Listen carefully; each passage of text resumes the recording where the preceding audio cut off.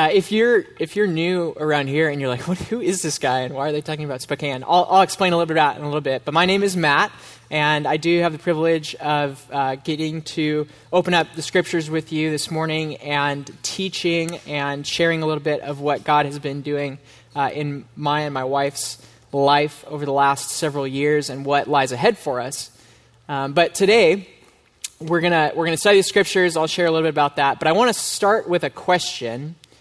I want to ask you if you've ever felt like quitting, or you've ever felt like just giving up on this whole Jesus thing.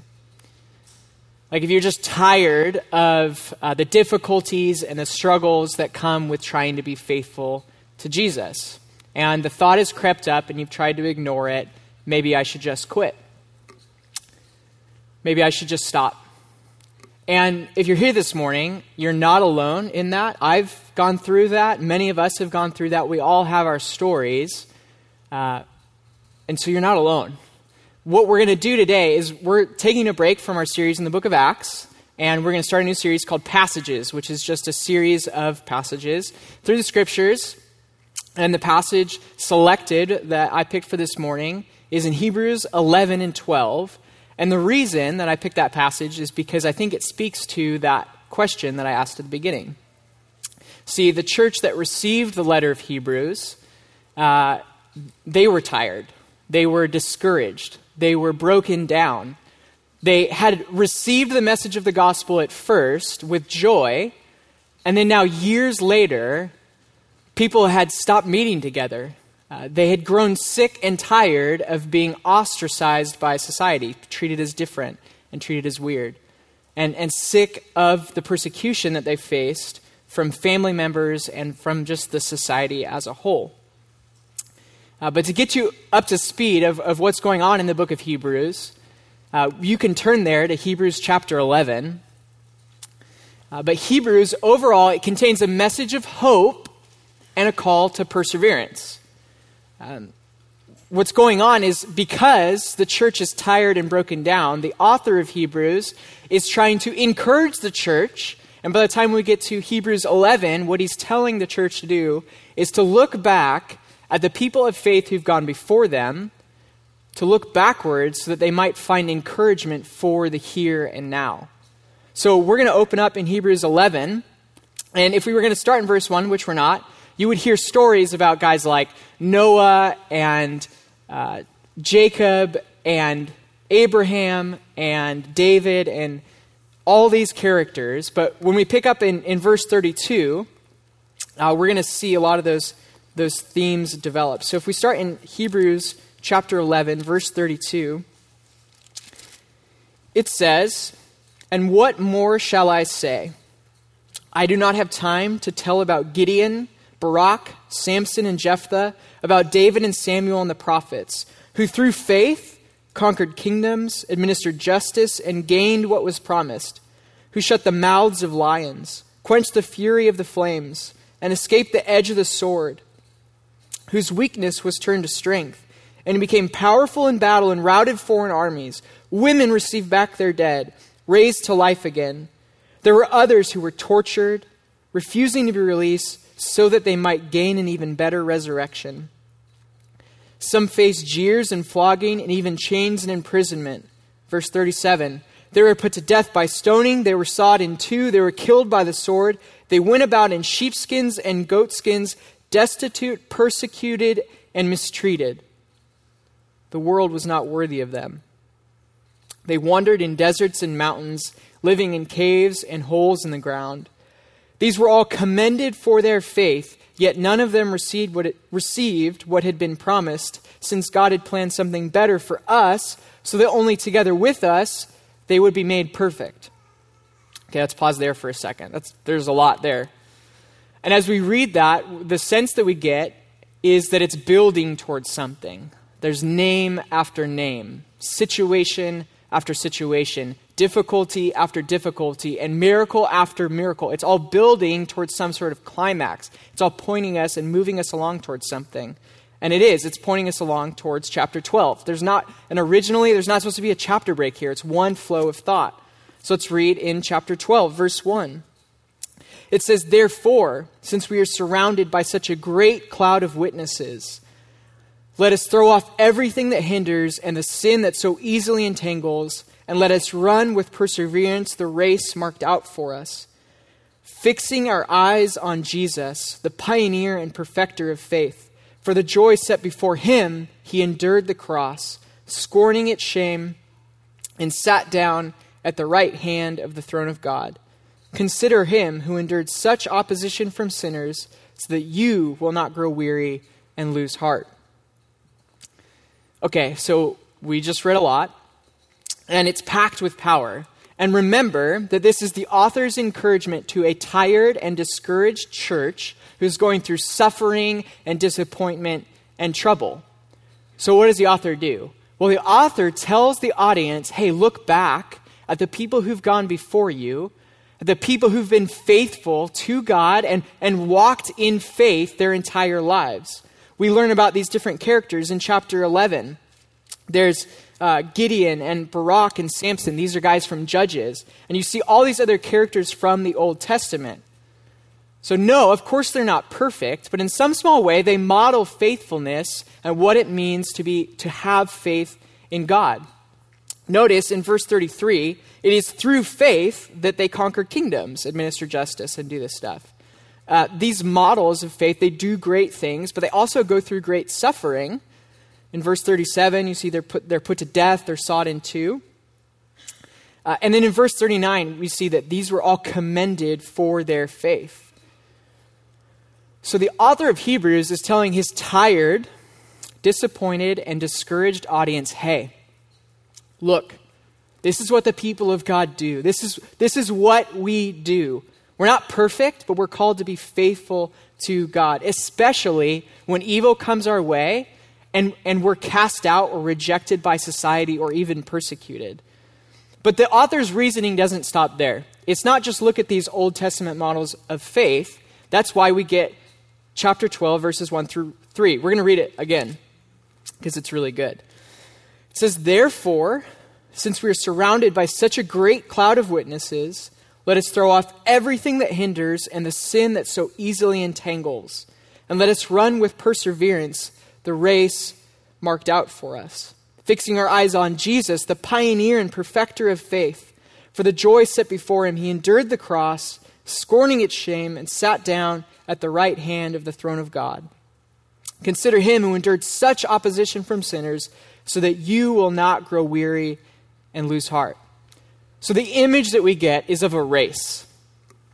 There is a race, and it's not a sprint, but it's an endurance race, like a marathon. And these Old Testament characters are the ones who've gone through, they've gone through the finish line, and now they're the witnesses who surround us as we are finishing our race. But these Old Testament characters in chapter 11, they're not the stars of the show. There's really only one perfect example, the pioneer and perfecter of faith. There's only one star runner in the race, and that's Jesus. So the picture is of a race. I don't know if any of you are endurance runners. I was not for a long time. I actually got the privilege to run Hood to Coast 2 years ago with a lot of people in the room, actually. It was a really fun experience. So if you're not familiar with Hood to Coast, it's this 12 people are on a team. It's a relay race. You run from Mount Hood to Seaside on the Oregon coast. And over a 24-hour long period, you run 3 sections of this race. I had an interesting section because I overall had like 13 miles to run, which isn't a lot, but my first 2 legs were a lot shorter than my last leg. So on day 2, after 5 hours of sleep, I woke up in the morning, ran 4 miles, and then you try and sleep in the van, but everybody's hot and sweaty, and you just ran, so it's not like you could take a nap. And my last leg was 7 miles, out kind of towards Astoria. And no lie, it was about 6 miles of just a straight line. You could see where you were, and you could see 6 miles away where you had to end. Or so I thought. So, and I did great in the beginning, but my last leg was not so great. I was working off 5 hours of sleep, and to be honest, I had to go to the bathroom the entire time, which is not fun. So as I'm running, to add on to all that bad stuff, I had my phone with me to make sure I was on pace, because my first 2 legs, I was ahead of pace. And little did I know that my phone was off. So I'm running, I'm kind of struggling, but I'm like, okay, I'm 3/4 of the way there. And so I said that to a girl as she was passing me. I said, oh, we're almost there. And she kind of gave me this weird look. And then the second lady, as she passed me, said, oh, we're almost there. And she said, and she looked at her watch, which actually had a GPS. Mine was just like a pedometer. And she said, we're not even halfway there. At that point, I had the deep sinking feeling, which was I'm either going to pass out or I'm going to throw up or I'm going to soil myself. And then I'm going to have to explain it to the people when I have to get back in the van. And I can't tell you how amazing the feeling was, because there was a curve. So you see the straight line, and there's a curve in another mile after that. But at mile 6.75, when you can see the vans and you can see the other people who finish running, you can see that finish line. Oh, I can't explain how good that feeling of I'm there, how good that feels. It's just an amazing feeling to know where the finish line is. So what the author's doing in Hebrews is telling us that we're running an endurance race. It's not only the original recipients of the letter of Hebrews, but it's for us today. We are running an endurance, a marathon race. And what is this race? This race is the calling to be faithful to Jesus. It's to live by faith and faithfulness. That's faithful to spend time with Jesus when it's easier to check Facebook and Instagram. That's faithful to do the things that Jesus commands us to do when everybody else around us is just doing whatever seems right. That's faithful to love and serve and share the gospel with people when it's easier just to be selfish and do our own things. The witnesses in Hebrews 11 are the people who've been faithful to God and trusted in his provision all throughout their lives, and they've finished the race. Now, when I read this passage in the past, the picture I got was there's this race going on, there's a bunch of witnesses in a big stadium, and they're watching me. Because if there's a race and there's a bunch of people there, they're going to be obviously watching me. But that's not the picture that we get here. That's not even really the primary sense the word witness is. It's more like, if you remember back to the beginning of the series in Acts, where you see in Acts 1:8, where Jesus tells his disciples that they'll be his witnesses in Jerusalem, Judea, Samaria, the ends of the earth. So what the author is saying is that these people are witnessing to or pointing to something. And they're pointing to faithfulness to God. And like that feeling at mile 6.5, which is, oh, those people finished. Maybe I can make it too. That's the picture that we get here of Hebrews 11. We look at people like David, or we look at people like Samuel throughout the Old Testament and see how they failed, but how they lived lives of faithfulness to God. Please forgive the sports analogies, but I think another thing that I think of when I think of this picture that the author gives us is when I first started playing football. I was a 6th grader, and I had childhood asthma, and I was not in great shape, and I hated conditioning. I hated the end of every practice where you had to run, because it didn't make any sense to me why I needed to do that. I was a lineman. I didn't need to run. But everybody had to do it. And sure enough, every single time I'd have this panic attack, start wheezing, and there's only 2 ways that I ever finished the drill, the conditioning drills. Was when one coach would come alongside me and he'd kind of just calmly say to me, hey, Karsha, you can finish. You can make it. Or those other times where I was so far behind everybody else that when they got through and they finished, they circled back and kind of came back and ran with me as I finished through the finish line. And that's the picture that we're getting here of these witnesses who are surrounding us, that we see they're named in chapter 11, and then we see that they're pointed out in 12:1. See, what we read all throughout chapter 11 is of these good examples of faith. But what we see in 12:1 through 3 is that although these are good examples of faith, there's only one perfect example of faith and faithfulness, and that's Jesus. So Jesus is described as the pioneer and perfecter of faith. Now, if you've memorized this passage in the past, you might have memorized Jesus as the author and finisher, or author and perfecter of our faith. What's going on here, and we can see it at the NIV, is the word our in a lot of translations is just inserted to try and make sense of the Greek, because it's trying to make sense of what's going on. But literally, the sentence is just of faith. And so what we see going on here is that Jesus is this model, this perfect example. So I've even taught this passage before to say Jesus is the perfecter of our faith, meaning he carries us along to completion. Which, although that might be true, that's not the point that the author in Hebrews is trying to make. What the author in Hebrews is trying to make is that there's a bunch of little h heroes all throughout chapter 11, but when we get to chapter 12, there's only one hero, and that's Jesus. The word for pioneer, what it means is that Jesus he's the trailblazer, he's the originator. He does it in a whole new way.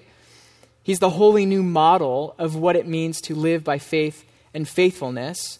And then the word for perfecter, I found a really helpful definition that we're going to put on the screen. It says that just this word perfecter is one who has in his own person raised faith to its perfection and so set before us the highest example of faith. So Jesus, by living a life of perfect faith, has shown us this perfect example of what it means to walk by faith and faithfulness. So looking at Jesus shows us the first and best example of what true faithfulness is all about. If we look down in verse 2, there's this really interesting phrase that I just want to hit on really quickly. It says, for the joy set before him, he endured the cross, scorning its shame, and sat down at the right hand of the throne of God. Now this phrase, scorning its shame, I don't have time to really dig deep into it, but what the author is doing is he's speaking to an audience who is experiencing a lot of shame, either from people around them or from their family members or just from their life situation. They're experiencing a whole lot of shame. And what the author is saying is look to Jesus because he's gone through the most shameful thing you possibly could go through.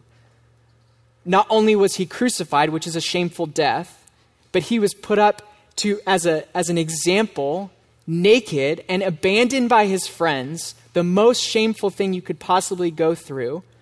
And so what he's saying is Jesus has gone through it, but then been victorious. And sat down at the right hand of the throne of God. So Jesus has gone through this intense shame. And remember why the audience needs to hear this.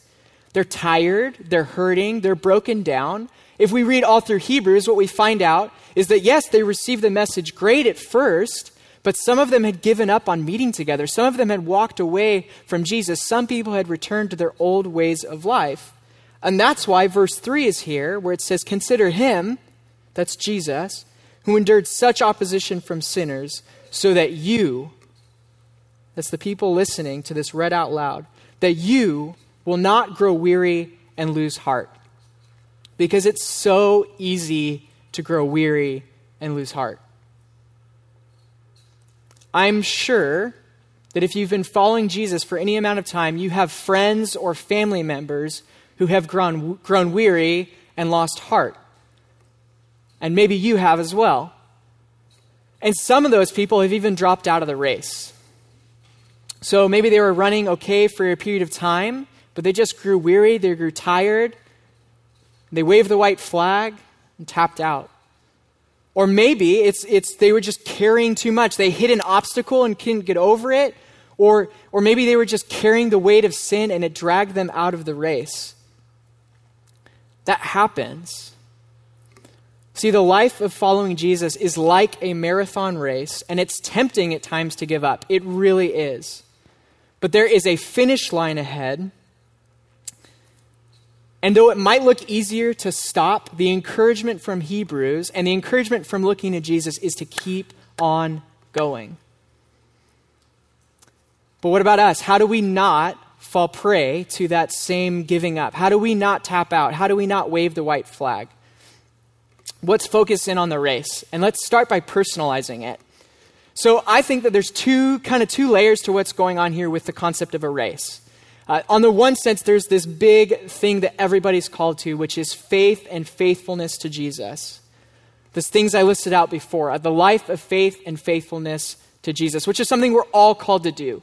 That's something every single one of us are called to. But there's also your race. There's Jake's race. There's Ben's race. there's Katie's race. What's your race? I'll share a little bit of mine, and I'll focus a lot on Spokane. So I feel like God's called me to two things in this life. One is to Army chaplaincy, and one is to planting a church in Spokane, Washington, which sounds really crazy, right? I'm not from Spokane. I really have no background there. But to give you a bit of backdrop of why we're talking about Spokane, when I was in college, I played football at Lewis and Clark. Go Pios. Nobody watches Division III college football on TV? Thank you, somebody. So I played football, and we played Whitworth, which is in Spokane. And I was sitting on a bus with the team in downtown Spokane, and just sitting there and felt like I heard from God. It wasn't the audible voice of God, but it was this impression, this idea, this clear sense that God said to me, there's going to be a church here. And at the time, I'm like, okay, cool. And I moved on. I didn't think anything of it. I didn't talk about it. Okay. And it wasn't until months or maybe even a year later that a mentor, a guy I was meeting with once a week, he asked me, he said, Matt, do you ever feel like God's called you to plant a church? I said, well, there was this one thing in Spokane, but A, it's Spokane, and B, I don't even, how do you do that? How do you go from being, I was a history major in college, how do you go from being a history major at Lewis and Clark to planting a church in Spokane? And what happened after I said that was really something clicked. Something clicked and was like, oh, this is really what I'm supposed to do. This is what God's calling me to. God's calling me to be a part of a church plant in Spokane. And after talking about it with people and sharing the stories, I got to learn more and more things about Spokane and got to learn more and more things about myself. And over time, this idea just got confirmed over and over again. So to give you a bit of backdrop on Spokane, it's a really interesting and needy place. If we just start with social statistics, it's just really interesting. And for all of you who have prejudices against Spokane, I'm going to confirm them at first and then challenge you after that. So, and these are real stats. I looked them up and have spent time researching this. Spokane is in the 98th percentile of crime rates in the United States, which means that it has more crime than 98% of other cities in the entire country. You have a 1 in 14 chance of being a victim of burglary, arson, or car theft. 1 in 14, which I wish I could do math really quickly because I could just, every couple people yep. And this is really funny to me because when I switched my car insurance to our new address in Spokane, my rates went down. So don't tell USAA, this is true. Spokane has the 2 zip codes with the worst poverty in the state of Washington. A baffling stat, 25% of people, a quarter of people in Spokane live below the poverty line. We can turn also, besides just social stats, we can look at kind of the spiritual dynamic of the city. And I'll look at just the quantifiable things. If you want to talk about stats afterwards, I'd love to talk about it. But especially in comparison to Portland, because people think, oh, maybe Spokane's Eastern Washington, so it's this conservative place, so they probably have enough churches. Why are you even moving there? I've gotten that reaction. So if you look at most churchless cities, the cities with the least amount of churches per person, Portland is ranked number 13. Spokane's 23. Not far off. If you look at just how much of Spokane is considered post-Christian, which means they've been exposed to the gospel or gone to church as a kid and since walked away. Portland and the metro area around Portland is about 50%, and Spokane is 44%. It's not that different. And you want to hear the most baffling and heartbreaking and yet motivating stat of all.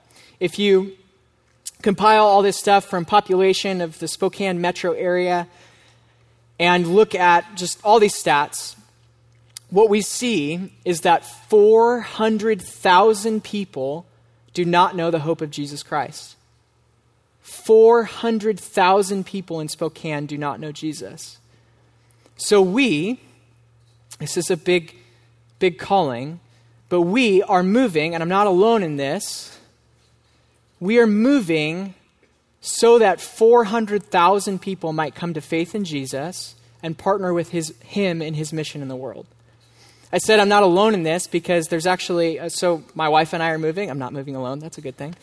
One of our friends has already moved to Spokane. There's another guy, I think Austin's sitting over there somewhere. He's moving too at the end of the summer. And honestly, Jose said I was allowed to do this. All of you are invited. You really are all invited to come. And you're all, seriously though, you're all invited to partner with us. And you already have by being a part of Sunset. You've already partnered with what's going on.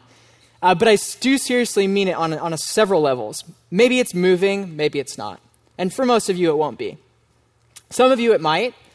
But there's multiple ways that you can partner with us.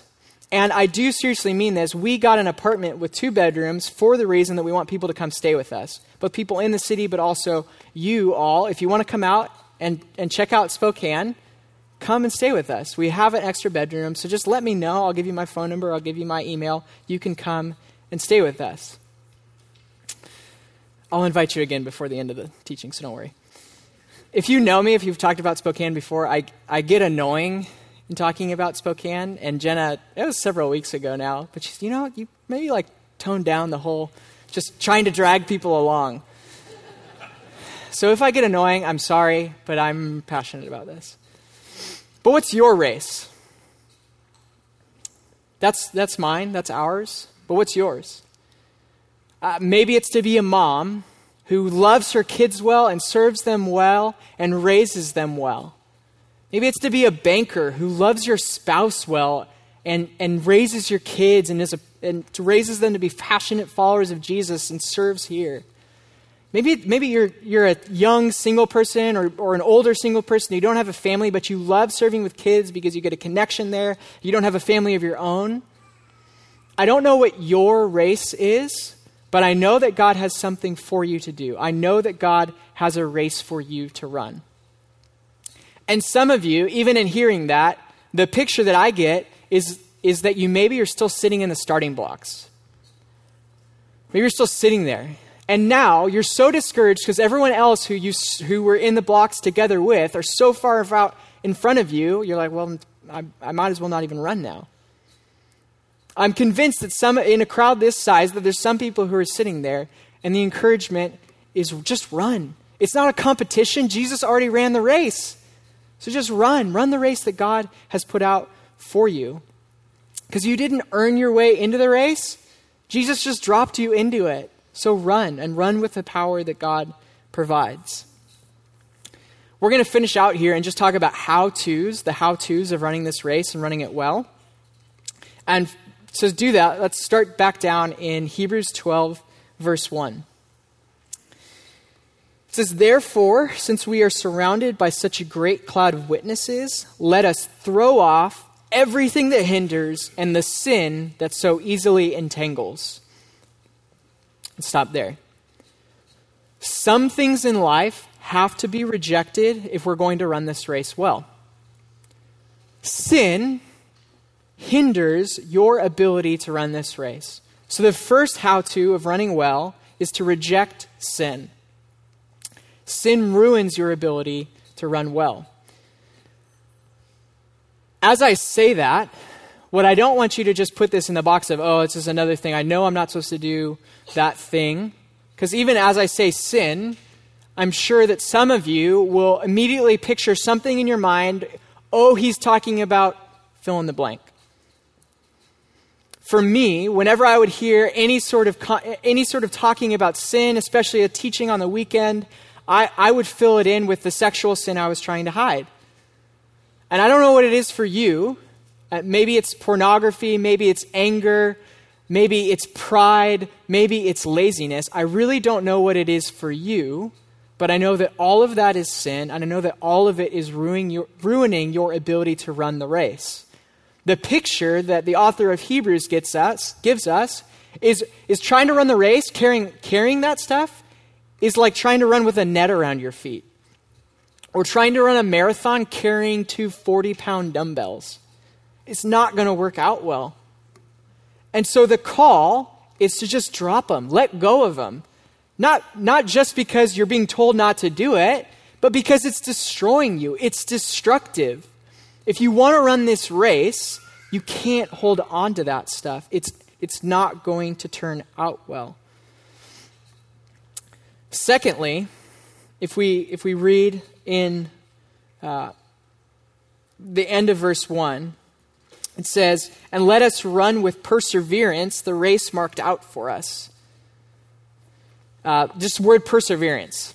So we are called to run with perseverance, or to keep on going, and I added this word in here, patient endurance. It's not a sprint. Jesus tells a parable along the same lines in Matthew chapter 13, and he describes different types of people and how they respond to his message. Some people receive it, but they're like plants who have really shallow roots, and they're burned up by the sun. And the type of person is someone who's, when trouble and persecution comes, they fall away. Or there's other types of people who they receive the message at first, and they actually start to grow, but they're choked out by the worries of this life and the deceitfulness of wealth. There are things in this world that are fighting against your ability to run this race. It might be other people, it might be just the world out there, it might be things unseen, but there are things fighting against your ability to run this race. And so we are called to run with patient endurance. Like I said, if you've ever run an endurance race, that means sometimes it's painful. One of the other analogies I think of when I think of endurance and patient endurance is the dentist. Bear with me. So when you go into the dentist, you actually bear with and deal with a lot of pain and uncomfortableness, the scratching and then the thing. Yeah, you all know it. It's a vivid picture now. We bear with that and we go through that because there's a finish line. There's a better end state at the end of it. So we go through this time of pain because there's something better at the end. I had to just vent it. I went to the dentist on Wednesday, and I had to think about, I hate the dentist. Not the person, but just the process of being scraped. So I had to think of something as I was going through that. It's patient endurance. There's a better end state. All that to say, there's times when you're running an endurance race where you feel great and you're doing great. It's just, this is easy. You run a little bit faster. Like those 3 legs that I talked about when I ran Hood to Coast. There's times that felt great. There's other times where it didn't. Where it was really hard. Where I really wish that if anyone else was around, I could have just stopped and sat on the side of the road and just checked myself out of it. We're called to run and keep on going with patient endurance. That's to keep on in that faithfulness to Jesus, to keep on growing, to keep on going with whatever race God has placed before you. So first, in order to run this race well, we got to reject sin. And secondly, we are called to keep on going with patient endurance. The third point is actually the most crucial one, because the third point is what makes this a uniquely gospel kind of message. So if we look down in verse 2, notice it tells us how to run the race. It says, fixing our eyes on Jesus, the pioneer and perfecter of our faith. So the third how-to of running this well is focusing on Jesus. It is so easy to get distracted. When we take our eyes off of Jesus and we start looking at the way other people are running, or we start looking at the birds in the sky, or we start worrying about other things, it's really easy to get distracted and discouraged. But the call here in Hebrews is to keep our eyes focused on Jesus. And what that means is to have a right view of who Jesus is and to remain focused on the sorts of things that he does. So when we run into obstacles, we look to how Jesus handled the same obstacles. Or we can consider how he would if he were in that same situation. Think about how Jesus handled when he was abandoned by his friends, or what happened when he faced resistance, or what happened when he's praying in the garden in blood and sweat when he's about to be put to death. And what that means for us is we look to Jesus and his example when we get the diagnosis and hear that the tumor is malignant. Or that we find out that you've lost your child. Or you find out that you've lost your job. Jesus is the one who shows us what it is to live a life of faith and faithfulness, especially in a broken and messed up world.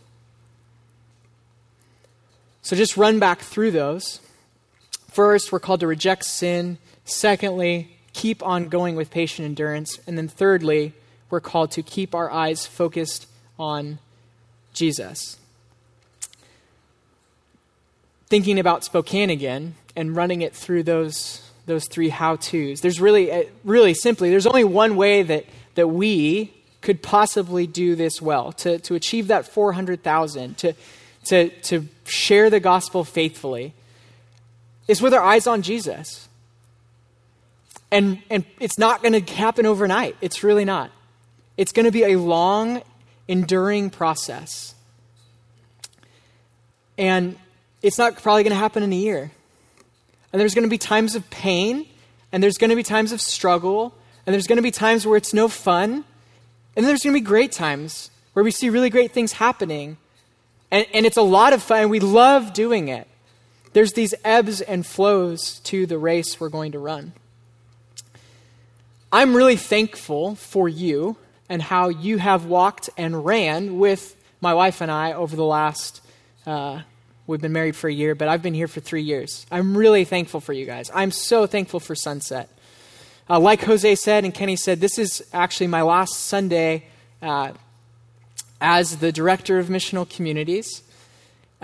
We are in the process of moving, got an apartment, like I said. But I just wanted to say thank you. Thank you for encouraging us. Thank you for coming alongside us. Thank you to the countless people who I've gotten to talk with and serve with, and I just, running through the list, I'm thankful for the leaders, I'm thankful for the mentors who have given me opportunities, who have always listened to my input, who have always asked for it. I'm thankful for the leadership.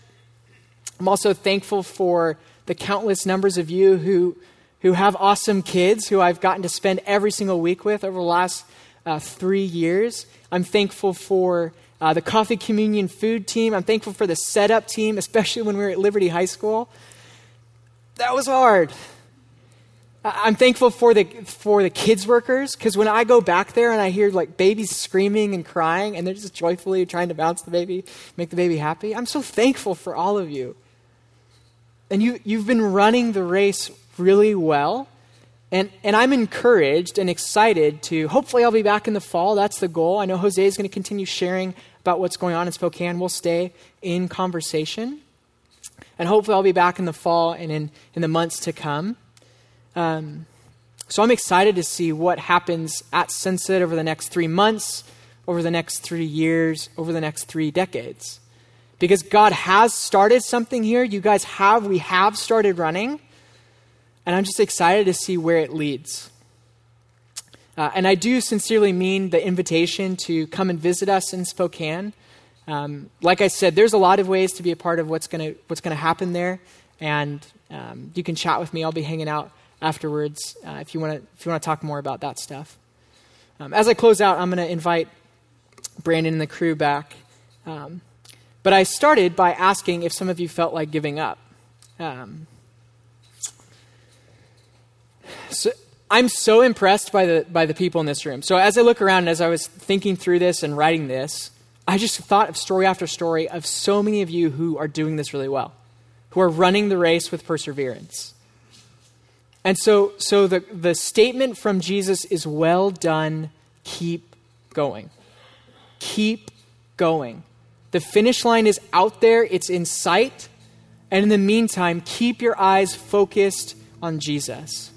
And if you feel like you haven't started running yet, just start running. Because we are all in this race. It's not a competition between us. We keep our eyes focused on Jesus. So the call for each of us is to run and to run well.